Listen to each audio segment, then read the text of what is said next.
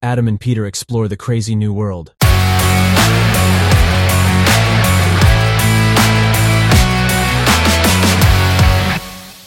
Peter, this time it's all about McKinsey. You found a study where McKinsey guys talk about generative AI. So what are the results? What are the surprises? Okay, maybe not sure what a surprise. Yeah, sometimes I would say a bit of a surprise it was for me, indeed. It's called The State of AI in 2023, Generative AI's Breakout Year. And the study is from August 1st, 2023. So pretty fresh. Pretty new, yeah. And it is what he looked into is like, how do companies use generative AIs at the moment? How much do they adopt it globally? And also some details about kind of the age of the people, the role they have, the gender. We come to this in a second. But the most important thing they found as kind of a surprising thing, as these generative AI tools are not so long on the market yet, is they say 1/3 of the respondents to the question they asked their folks about, they say their organizations are already using generative AI regularly in at least one business function. And that's incredibly fast adoption for technology that's less than a year old. 40% say their organizations will increase investments.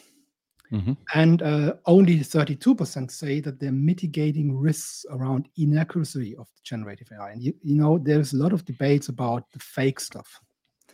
And if they use it to that extent and want to invest, that only 1/3 really concerns about the fake thing and the accuracy is something that was surprising for McKinsey. And I also found it's a bit of surprising. What do you think? But it's probably not a contradiction. You can still be on. Probably the question is not clear and not well designed enough, because I can still be the opponent of having more generative AI in my company, but I still can be the one who tries to mitigate the risk. So why is this one question? Yeah, I don't know how they put up these questions in detail. So you need to read a couple of pages. So what I understood is like to say they ask the people where the focus is and what they invest in, and the risk mitigation thing is definitely not one of the biggest focus topics areas, and that's maybe the one that was surprising for them. And also the policy part. So only 21% of the respondents say they have policies in place. So the adoption is happening ahead of any governance. Yeah. That's not surprising, I would say. Which is crazy, which means 80% of companies don't have any rules for using AI. This is crazy. Yeah. So, but what I found and also interesting in the study is stuff that like they say, okay, let's see how people responded by industry, by office location, means country or region, by the job title, age, and gender identity. And this was something I was kind of most curious about. I clicked on the gender identity first to see men or women, is there a difference? But I keep this for the last point. What I found a bit disappointing in the industry is, of course, they have some strange names like advanced industries or so. And not surprisingly, the industry with the most usage by far is technology, media, and telecom. Yeah. And the next one is surprisingly, not surprising, I would say financial services, business, legal, and professional services. They come. Well, this would be for me surprising, because it's a regulated business. Yeah, they call it business, legal, and professional services. Okay. And this, so for me, seems like all a bit of around IT-ish stuff when I read this. It looks like industry, but it's maybe one of the things that I would question on the study as such, not questioning the whole study, but where you have to be careful with the data is who are the people they asked. Yeah. There, for instance, one industry with the lowest one, what would you say is consumer goods and retail. So they have something like only if they measure it like regular use for work and outside of work, and then regular use outside of work. And I think the ones that are really important are regular use for work. And both, and the kind of the consumer retails are something like 18% are using it on this dimension. And if you go for technology, we are close to 35 or so. So that's much higher.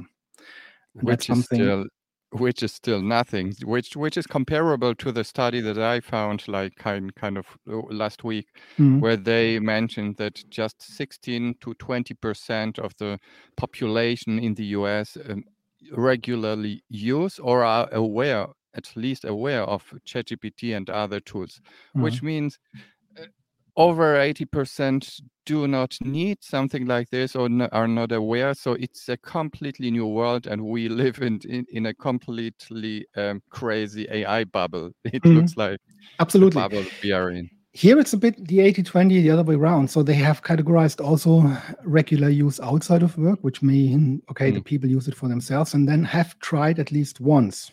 And these are kind of the users, if you like, and then no exposure and don't know as the others. And overall industries and overall other selectors, it's always 80% that have used it somehow, at least tried once. And you always end up with some 30-ish% or more that use it somehow in business or outside of business for the people they asked. And only their 20% is the ones that have not used it. The exception is consumer goods and retail. It's then 30% who have not used it or have no exposure or don't know about it. And if you go for office location, then I was a bit disappointed. We are Europeans, we're Germans. Where do you guess which is the region with the lowest usage rate or adoption rate? It looks like it's Germany. But they don't have Germany, Europe. They have just Europe. And yeah, it's Europe. Sorry to have to say that. North America is not leading the pack. It's Asia Pacific, and also developing markets are pretty strong. Greater China, America, yes, they are kind of leading. The differences are not that big. But here we have more like have tried it at least once. It's almost 50% in Europe. And the others are around 30-ish%. So that's where I say, okay, they have tried it and don't like it, or what? I don't know how to read that one.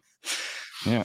The job title. Before you, go ahead, please. Yeah, but people, before we give people some conclusion to a takeaway here, you still wanted to give us the man or like the man-women distribution, right? I come to this in a second. Just be patient. The ones that I would look into before that is the management level. So they ask C-suite executives, senior managers, and mid-level managers. What would you think? Having not seen the study at the moment, what would you guess? Which of those three groups have the highest adoption rate? C-level, senior management, or mid-level managers? Mid-level managers. Right. Is it right? It's right. The difference are not big, but that's the one with the highest adoption rate, right? So well, it's not surprising because the higher you are, the busier you are, the less prone you are to maybe even knowing that you need an assistant like constantly in your daily life. Maybe it's a combination of all these things. Yeah, that's the point. So, but if you look into have at least tried it once, so all the C levels are not so bad. 20%, not 80% have used it or tried at least once. Senior managers 18 to 82, and the mid-level managers are the ones with 23 to some 77 or so. That's similar. So again, here the differences are not that high, but you're right. The mid-level managers are the ones that have a bit of the highest usage inside of the business. Senior managers are pretty close. The mid-level managers are also the ones who use it regularly outside of work. Age, the last one before I come to gender, is like they have called it born in 1964 or earlier. So I think these are the baby boomers, if I'm not mistaken. Then 65 till 80s. And then we have the born 1981 till 96. So 3 categories. What would you guess? Which are the ones? Is there a big difference or not?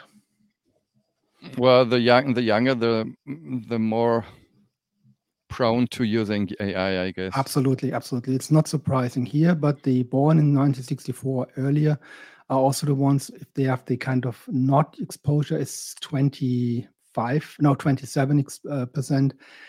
This goes down to 14. There is then a difference. Have not used it or have no exposure, don't know about it. Where's the difference? But still, I was surprised how small the differences are. And now for the final one, ladies and men. What do you guess? Who are using it more and not more? Is there a difference?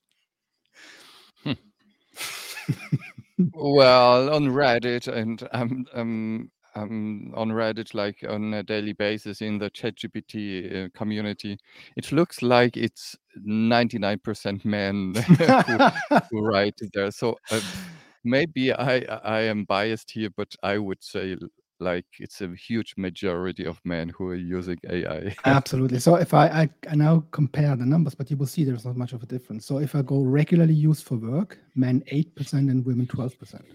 So obviously a bit more regular use of work. Work and outside of work, men 16, women 15. And regularly outside of work, men 16, women 6. Maybe the 10% more are the ones who are creating the mid-journey pictures. And then men have tried at least once, 37. Women 46. So again, like in Europe, they've tried it, don't like it. And then we go 19 for no exposure versus 18 and 4 versus 3 for don't know. So there is not much of a difference. Now, when you look at the small print, and this was also something you should be careful with all these studies. They said 4 respondents identifying as men and respondents identifying as women. They counted it. So respondents. So they may have asked kind of broadly, no matter who. The respondents, men were 1,025 and women 156. Oh, wow. And that tells you something as well. So this is kind of maybe the bias that comes from McKinsey and these kind of studies. So they ask leaders, senior leaders in different industries, mostly tech or tech-alike industries, or people that have technology in the industry. No surprise that you see the gender mix here. And also no surprise that if you ask a CEO whether male or female, they have similar roles and similar jobs. So I would really be surprised if then there was a big difference between the gender or the age or so. It's just job-based that you have to act in a different way and use it or not. What do you think? Yeah, it's not a well-designed study. If you have 100 women and 1,000 whatever men, come on, McKinsey, you can do better. It could be better balanced, but it tells also about the respondents and the microcosmos this study comes from. So as kind of a lessons learned out of this session today. So there is, of course, things happening in the market. There's generative AI is being used, at least if you ask the people they asked. But we should be careful with the numbers they send out around and interpret. You always have to read the small print where the numbers come from. And the study has not been that big. Okay, Peter, just one conclusion for people to take away here. So what would you say? What is the most surprising? What is the one thing that they... Not really surprising, I would say. Surprising to me is, not surprising. I see it, when we spoke about it, it is something that is clear that leaders in the companies really look into this and do things around it and change it. And that's kind of giving the push, no matter where they come from or which industry they're in. The ones that are really driving things are the leaders. If they were not, if it was coming kind of bottom up, then we would have a problem. We didn't look into the distribution of generative AI, but it's the leaders themselves who fool around with it, no matter what gender they have. They do it. They expose themselves to 80% at least. They try it out. And that's something that is giving the push in the industry, I would say. The leaders. Perfect. Okay, thank you for presenting this study. And we will send some more AI 10-minute AI sessions. 10-minute and again. This one will be in Italy, and you will be working from home, Peter. Absolutely. So see you again in a couple of days, I would say. It's not even weeks. It's next week, the latest.